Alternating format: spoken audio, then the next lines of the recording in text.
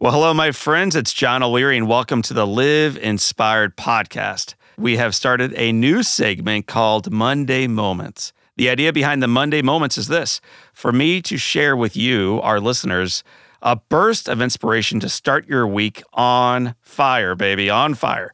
Each week, we will be a little bit different than the one that preceded it. I may share a story from a Live Inspired community member. I may answer one of your questions, so send them in. Or, like this week, I may share an update from a previous guest. To have our Monday Moment episodes automatically sent to you, subscribe to the Live Inspired podcast on Apple Podcasts or anywhere that you may be listening to your podcast.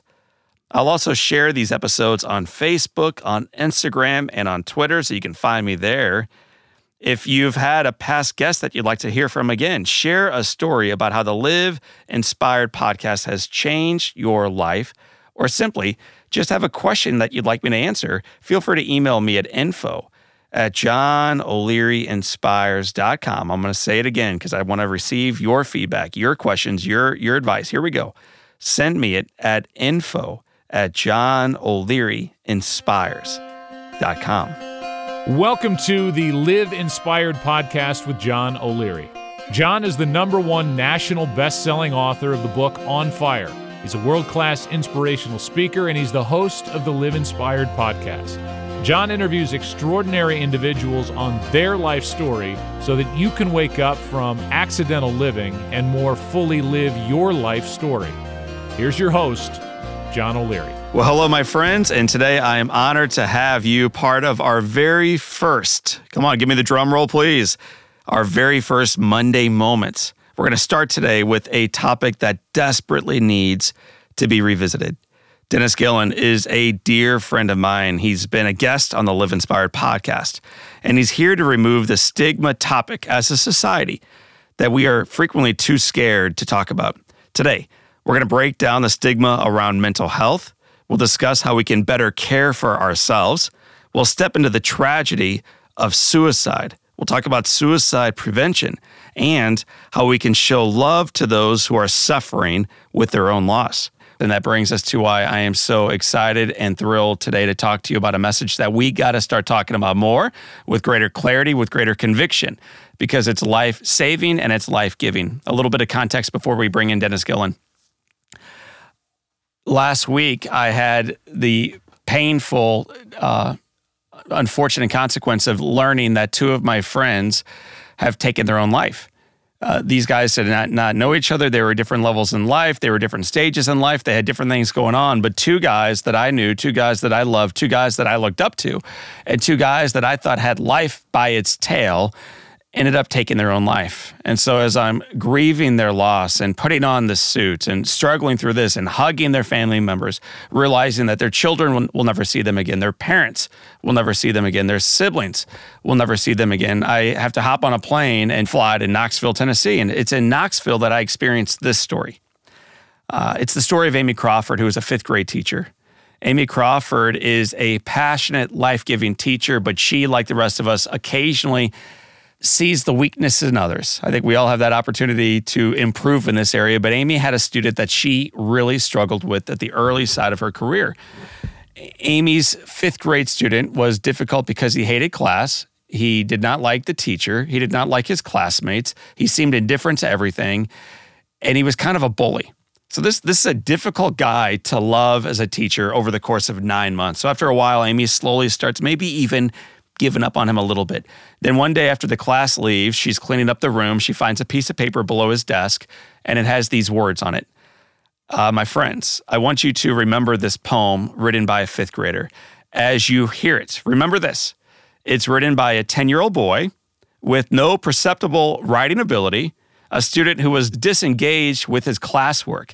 And he's a boy who had no desire to be friends with anybody else in the class. He was an island and proud of it. Now listen to these words, titled, I am the piece that never fits. I am the piece that never fits. I wonder why people hate me for who I am. I hear the cry of loneliness that comes from me. I see my sad, strange, different self in a mirror. I want someone on my side. I am the piece, though, that never fits. I pretend that words can never hurt me. I feel the urge to run away from myself. I touch the wet tear from my eye rolling down my face. I worry my future will be me, myself, and I. And I cry because I'm the cheese and everyone else is the mouse. I'm the piece that never fits. I understand that no one likes me. I say that there is no place for people like me in the world. I dream of a place where I actually fit in, and I try to make friends. And I hope, too. But still, I'm the piece that never fits. This tragic, passionate, muted cry for help from this child, who no one else was really listening to, was heard very clearly by Amy. And Amy stepped into the gap. Amy stepped alongside of this little boy. She guided him through with great care and grace and compassion and love and support, introducing him to things that might turn him on for life. She guided him into the next year, made the handoff into another teacher, into more friends, into greater possibility. And at last call, this little boy from 5th grade, who was the piece that never fits, has finally fit. He's married, he's got a great job, he's got a great life, and indeed he recognizes finally that he is a piece that does fit. He does fit. But what I know about our community, whether you are listening right now on the podcast, whether you're tuning in live through Facebook, whether you're seated next to me in the form of Dennis Gillen, is that from time to time in life, through the ups and downs, through the highs and lows, we sometimes feel like that piece that doesn't fit. And there's no one who understands that better. And I really mean this. There is no one who understands this better than our guest today. Dennis Gillen was with us on episode 46 of the Live Inspired podcast. Dennis Gillen lost a brother to suicide. And then shockingly and painfully and unbelievably, 11 years later, loses another brother to suicide. He's with us today because he's in St. Louis, and I invited him to join us in studio to talk about this incredibly important, muted issue that we need to bring into the light, that we need to put a megaphone in front of ourselves, and that we need to broadcast to a world that is struggling with it, because we are pieces that might be broken and frayed and scarred and beat down. But my friends, we're pieces that fit. So Dennis today is talking with us today about struggles and challenges, about suicide, about redemption, about life, and what we can do to harness the power of our own lives, the ability we have to influence those around us. So I want you to do a couple things. I want you to buckle up. I want you to open wide your hearts. I want you to open your heads. I want you to take notes, because I have a feeling you may not be the piece that doesn't fit, but you are next to one who feels that way right now. You are married to one that feels that way right now. You are a brother or a sister or a son or a daughter to someone that feels that way right now. And we're certainly friends to people that feel this way right now. So Dennis is going to remind us of how intense and real this issue is, and he'll inspire us to take the next steps forward in our own journey, but also in the journeys of those we support and love. So Dennis Gillen, one of my favorite guests, one of my favorite speakers and individuals, welcome back to the Live Inspired podcast with John O'Leary. Well, John, thanks for having me. And boy, that's the first time I heard that poem. And that was extremely moving. And thank God for people like Amy Crawford who step in. Another teacher could have picked that up, read it, and threw it out. But she made a difference in that kid's life. And it's interesting, in a weird way, he wrote that poem, but I'm pretty sure every kid in that class could have wrote a poem very similar, because there are times we all don't feel like we fit in. That's right. It wouldn't shock me if she went around and saw one of those pieces of paper underneath every desk, because we all feel that way at some point in our life. We don't fit in. And the minute you say, I don't fit in, someone else will go, I don't fit in either. And that next thing you know, you're fitting in together. Let's be independent together. That's a cool example, by the way. And what's really cool is the kid put it to paper and the teacher found it. That's, in a weird way, that's a cry for help. And she found it. And she helped. So today, Dennis, you're going to be helping us find it on a piece of paper. You're going to be kind of sharing a little bit of your story. But again, my friends, if you want to really learn more about this story, about Dennis's example, I encourage you right now to check it out at podcast 46 after you listen to this one, because that's when Dennis unpacks his story and why he's obviously so passionate about this topic. But Dennis, take us back to your own story, man. Tell us about your family and this turning point in your journey, your first brother's suicide. It's so interesting to hear myself in, the introduction. I still think, like, who is that guy? I had this out-of-body experience that this guy lost a brother to suicide, and then 11 years later, he lost another brother to suicide. And I'm sitting here going, oh, that poor guy. And then they go, ladies and gentlemen, Dennis Gillen. I'm like, Wait, I am that guy. And I was at school at West Virginia University in my junior year on a Wednesday, and it was one of those weeks in school where you have a test in every subject. It was a normal week. I was studying accounting. I'm not a psychologist or psychiatrist. I was just bopping through this thing called life, and the phone rang, and my life changed. It was my younger sister. I'm one of 5 kids. It was my younger sister, Janice, on the phone saying, Dennis, you need to come home. And I was 8 hours from home. I was probably where I thought I should be.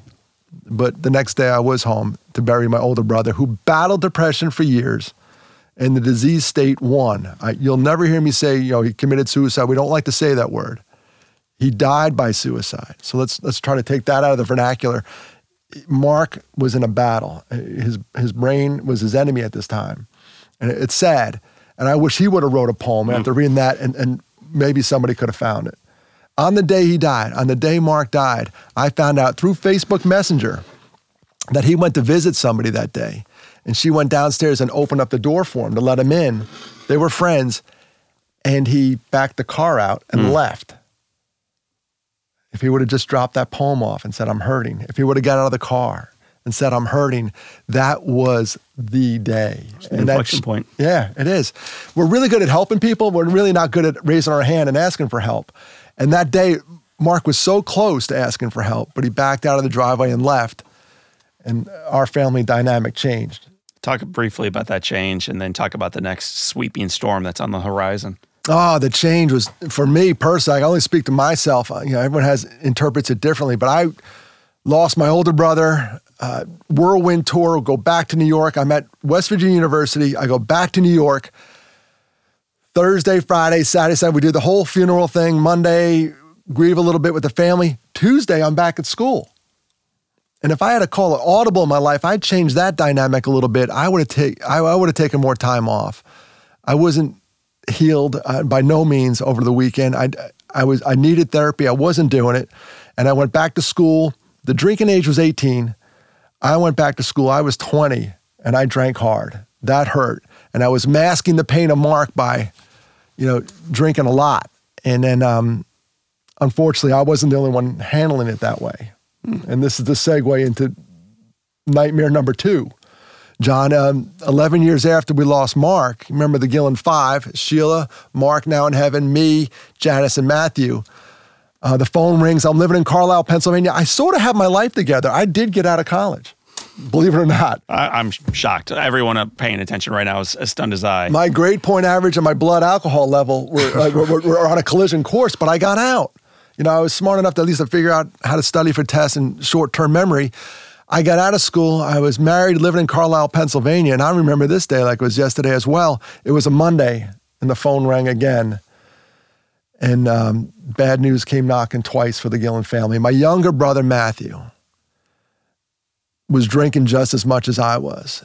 And in a drunken stupor with access to lethal means, he's gone. It doesn't matter means what gone is gone. And in America, we were just looking this up right before we got on there, 47,123 people annually die by suicide. And we're better than that. We're so much better than that. We need to write more poems. We need to raise our hand. We need to reach out. We need to be like Amy and see something, say something. We need to do more. And success in this business, the only way I can measure it if that number goes down. That's right. And because of Amy, look at this number, 47,123. Because of Amy, it's not 47,124. And that's big. That's big. Yeah, I think one of the issues with numbers, and apparently 1.5 million individuals attempted suicide last year. 1.5 million individuals. In the big numbers, though, you forget the one. You forget the Mark Gillen. You forget Dennis Gillen's brother. You forget the little 5th grader. You forget the individual lives that are profoundly and permanently and forever changed. And Dennis's story is so robust, so emotional. When I even think about it, I get emotional and sad and my heart aches. I would encourage you after this episode to please tune back into episode 46 when he unpacks the story with the timing that it deserves. As we chatted, though, about getting ready for today's broadcast, we wanted to be a little bit less focused on the Gillen family, a little bit less focused really on the brothers, And Dennis right now is pointing toward the Facebook live stream. All on us, all on you, all on your family members, your friends, the neighbor that you're not that close to, all on the people around us in our lives, so we can work together to see change, to bring something that has been in the dark into the light, to redeem a terrible situation, and to somehow work together to make it beautiful and grace-filled. So Dennis, let's talk a little bit about the challenge we face as a community. It's not something we like to talk about. This is about as unpleasant a topic as there is. Not at all. We shy away from it. In fact, when somebody dies by suicide, everyone tends to leave that person alone. I actually had a call, through Facebook. I had a call. Someone said, "Hey, Dennis, this person died by suicide. What do I do?" And I said, "What would you do if the person died by a heart attack?" And I said, "Well, I'd make a casserole and I'd go over there." To which I said, "Well, make a casserole and go over there." Because we don't want to talk about it, but those people need you at that moment in time. If we can take it one step further, they need you before the suicide. That's what we're trying to do, prevent the funerals, prevent the stigma. And the more we talk about it, that's why we're doing this on Facebook Live, the more we talk about it, the stigma gets smaller. It really does. And we're at a tipping point with this stuff. Mental health, when I speak at colleges, those kids show up. And some of the older generation, my people, my age, have trouble talking about it. Kids are ready to talk about it. They'll be on there. We did one talk at a Hofstra University, and the student told me, he goes, "Sir, I didn't make it mandatory." I'm like, oh boy, that means nobody's going to show up. But we called it like mental wellness. We didn't call it suicide prevention, mental wellness, because it starts with mental health. I said, "Brother, I hope they show up." That night, 250 kids showed up. They want to talk about it. We sometimes shy away from it. In the older generation, my parents don't want to talk about it. My generation, not so much. The kids, I think, are ready. They've seen enough. So let's look at it from two sides. One is for those of us who are struggling right now. We are the ones in the fog. We are the ones wrestling with the demons. We are the ones that are battling this crisis ourselves. We feel alone, and we feel like we're the piece that doesn't fit. Help us understand, how do we make sense of this individually? And then we'll talk about it from the other side as a friend. Well, I think that gentleman who wrote the poem, The Piece That Doesn't Fit, would be amazed at how many other pieces don't fit were sitting right next to him. One thing I need to do, if you're in a situation where you think it's you, and there's only two people I speak to. One, you're going to be around somebody with a mental health crisis. The other person I speak to, it may be you. Remember, I was doing fine at school till the phone rang, and next thing you know, my mental health was not very well. Mm-hmm. You got to be able, all of us, you got to be able to raise your hand, write the poem, figure out your network, activate your network and say, "It's me. I'm not doing so good." Guys, we stink at it. I'm picking on the dudes right now. 78% of all suicides are men. 78%. Do the math real quick, 4 to 5. We're horrible at raising our hand, but we're really good at helping people. Someone has a flat tire outside the studio, we'll go help them. But sometimes if we're the person with that flat tire, we'll say, "No, we got it," when we really don't have it. We do that with mental health all the time. So be the person to raise your hand and say, "I don't have this at the moment." You're still growing, and one day you'll look down at your problems. But I need people to say, "I'm not good," and go seek professional help. That's what I did after Matthew died. I went and saw a counselor. So Dennis, we have a whole bunch of comments and questions already rolling in. We had Molly Hawkins. Molly, thank you for being a believer in a topic like this. And Molly says, "Amen. To see something, say something." Powerful sentence right there. George Forms, "Peace that fits." I love it. A lot of other comments are coming in, including a few questions. This one from Abby. Abby wants to know, how do you recognize the signs of suicide? And this is important, Abby, so I appreciate you bringing it up. Even when they say, "No, I'm fine. I'm fine." They always say, "I'm fine." That's the thing. You got to peel that onion back. I would seriously do your research and try to memorize them. I try to put them in 3 buckets, and so the experts have talk, behavior, and mood. If people are verbalizing or talking about it, in that particular case with the poem, he wrote it out. That's a form of communication. It was found. Behavior, someone starts acting irrationally, reckless, or they isolate and pull away. As you know, a stick alone can be broken by a child, but a stick in a bundle cannot be broken. Wow. People will pull away. So it's up to the bundle to go get them. Your podcast, a bundle of people. People at work, a bundle. The people at my church, a bundle. People on my tennis team, that's a bundle. I need people to bundle up and be aware when somebody pulls away. You have meetings and they stop showing up. They're not at church. They're not at social functions. Where are they? Go get them. They will isolate. So we got to be really aware of that. And then mood. Mood is like irritability, maybe depression, all this other stuff that goes with it. You got to go with your gut. They say we have 3 brains, one here based on nerve endings, one in our heart, and one in our gut. Listeners, viewers, I need you to go with your gut sometimes. I need you to go with your gut. If something's off, you got to say something. And keep peeling back the onion. Like that question was perfect. So what if they say, I'm fine, I'm fine? They're always going to say, I'm fine. Ask me how I'm doing. I'm living the dream. I'm always fine, even when I'm not fine. You know, Dennis, you and I were talking 2 days ago because we've been preparing for this for quite a while and looking forward to sharing a painful topic with a community that wants to learn and grow and do better in this area. When I said, how do you bring this up to someone that you think they may be the one struggling right now, but also they may be responding, it's fine.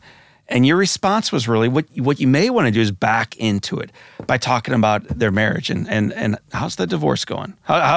You're between jobs right now. How's that going? You had to move. Now you're in a small apartment down so you back into it by talking about the topics that may be causing pain.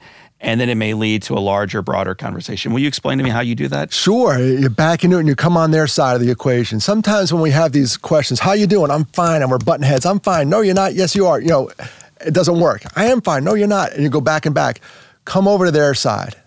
And that's what we do. Come on their side of the table and say, listen, somebody in your position, you know, financially, you've confided in me, things aren't where they should be. Your marriage isn't what somebody in your position, I could see how you could see suicide as a way out. Are you thinking of that? And come over to their side of the table. That's the compassion, the empathy we all need that is so lacking right now in our world.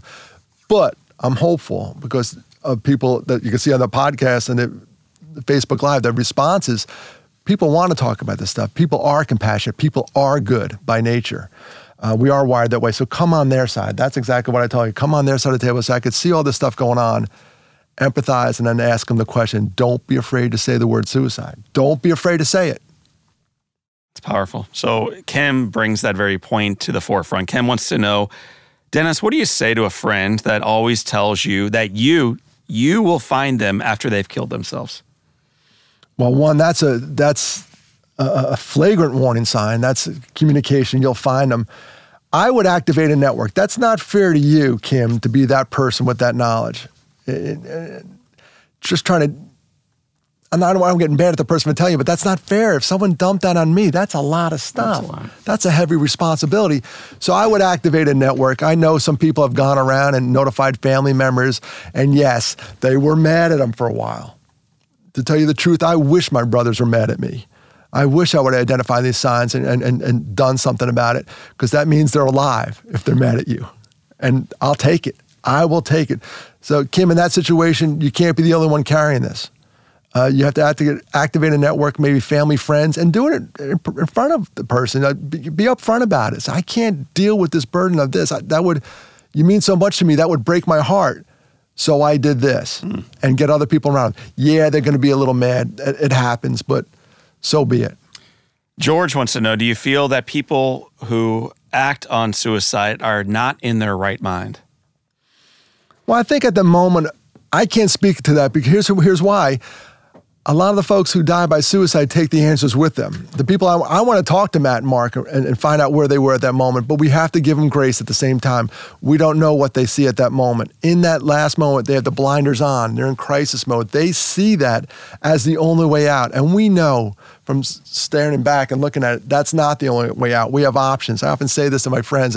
We'll go to plan A, we'll go to plan B, we'll go to plan C. The alphabet's pretty long. We'll keep going around. Right. So there is a mental health component. There was some talk earlier about 90% of the folks who die by suicide have some form of treatable or misdiagnosed mental health component. So yeah, maybe they're not in their right mind and it's temporary.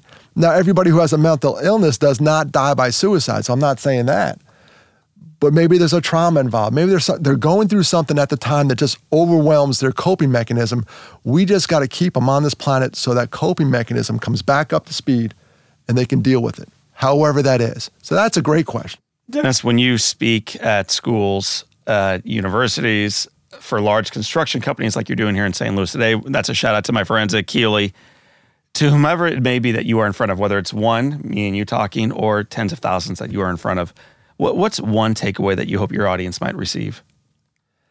The takeaway for me is one, if it's, when I go over the warning signs, sometimes I say, this may be you. If that's them, I want them to go see a professional. I'm a big fan of therapy. The reason I could talk about this now with you, two reasons really. I sobered up after Matthew died. And this year I'll celebrate 25 years sober. And the second smartest thing I ever did, I walked into a therapist's office and said, this is bigger than me right now. I can't handle this. So I got a professional involved. I'm a big fan of mental health counseling. I'm not a psychiatrist, psychologist. I cannot say that enough. I'm just a guy who is doing this thing called life when these events hit me. But I'm a big fan of that profession. So I would get the experts involved early and often. And there's no stigma with that. I will tell myself, the first time I went to counseling, I looked over my shoulder to see if anyone saw me going in. I'm a guy. Now I don't care because I understand fully that my mental health is just as important as my physical health. And if you see me going in the office, I'll wave to you. And if you see me coming out, I'll wave to you. I don't care. My friends, Dennis has shared his heart with us today. You have provided so much information. I think the challenge is twofold as we get ready to depart and live inspired together. Number one is to recognize, first and foremost, that you are a piece that fits. Awkwardly, painfully, brutally, your past is dark. We get it. Many of us have been there, but you fit. You belong, and you can't do this thing called life by yourself. That is the first piece for all of us. And then secondly, gosh, we have an opportunity daily to look beyond the reflection in the mirror, to look beyond our own warts or even our own family, and to reach out to a community that is struggling, a community that is literally dying, and a community that is crying out for help, thinking that they are the only piece out there that does not fit. And we have an opportunity to hitch up to them, to join them, to walk alongside of them, and to remember that life is not always easy, but it is good, and the best of our days remain in front of us. I want to thank again my friend Dennis Gillen. Dennis, where can we learn more about your work and your information? Well, I'm on the interweb. I have a website. I'm up to the century now, DennisGillen.com. It's just my name, DennisGillen.com.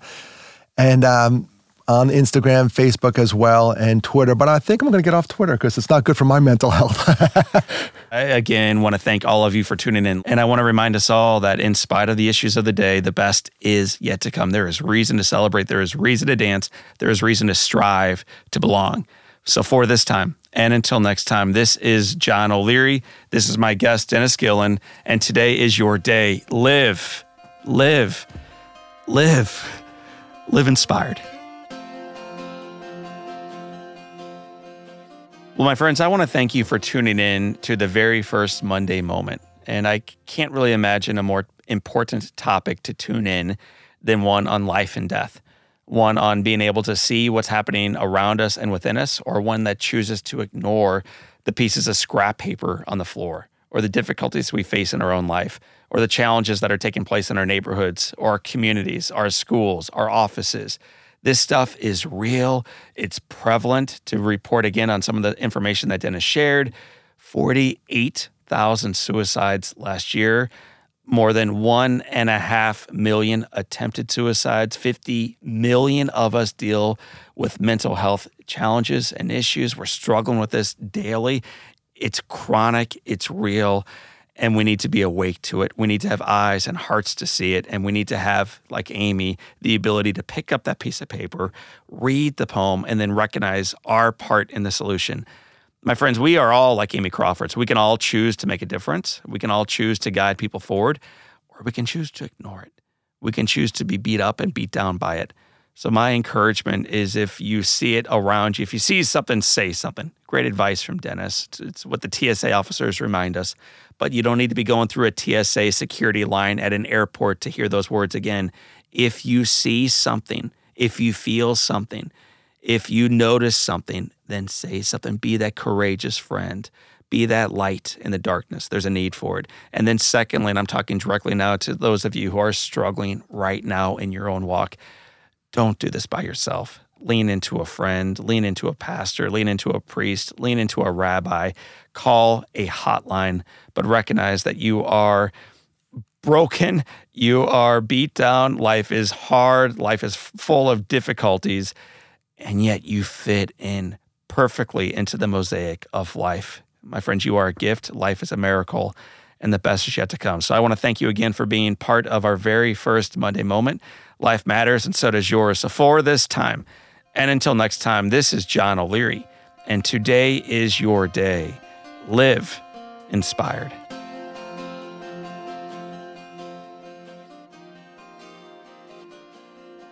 We have started a new segment called Monday Moments. The idea behind the Monday Moments is this: for me to share with you, our listeners, a burst of inspiration to start your week on fire, baby, on fire.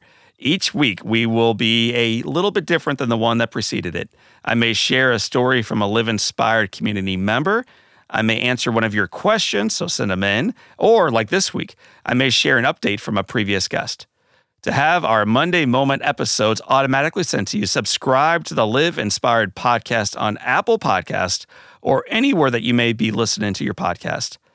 I'll also share these episodes on Facebook, on Instagram, and on Twitter, so you can find me there. If you've had a past guest that you'd like to hear from again, share a story about how the Live Inspired podcast has changed your life, or simply just have a question that you'd like me to answer, feel free to email me at info@johnolearyinspires.com. I'm going to say it again because I want to receive your feedback, your questions, your advice. Here we go. Send me it at info@johnolearyinspires.com.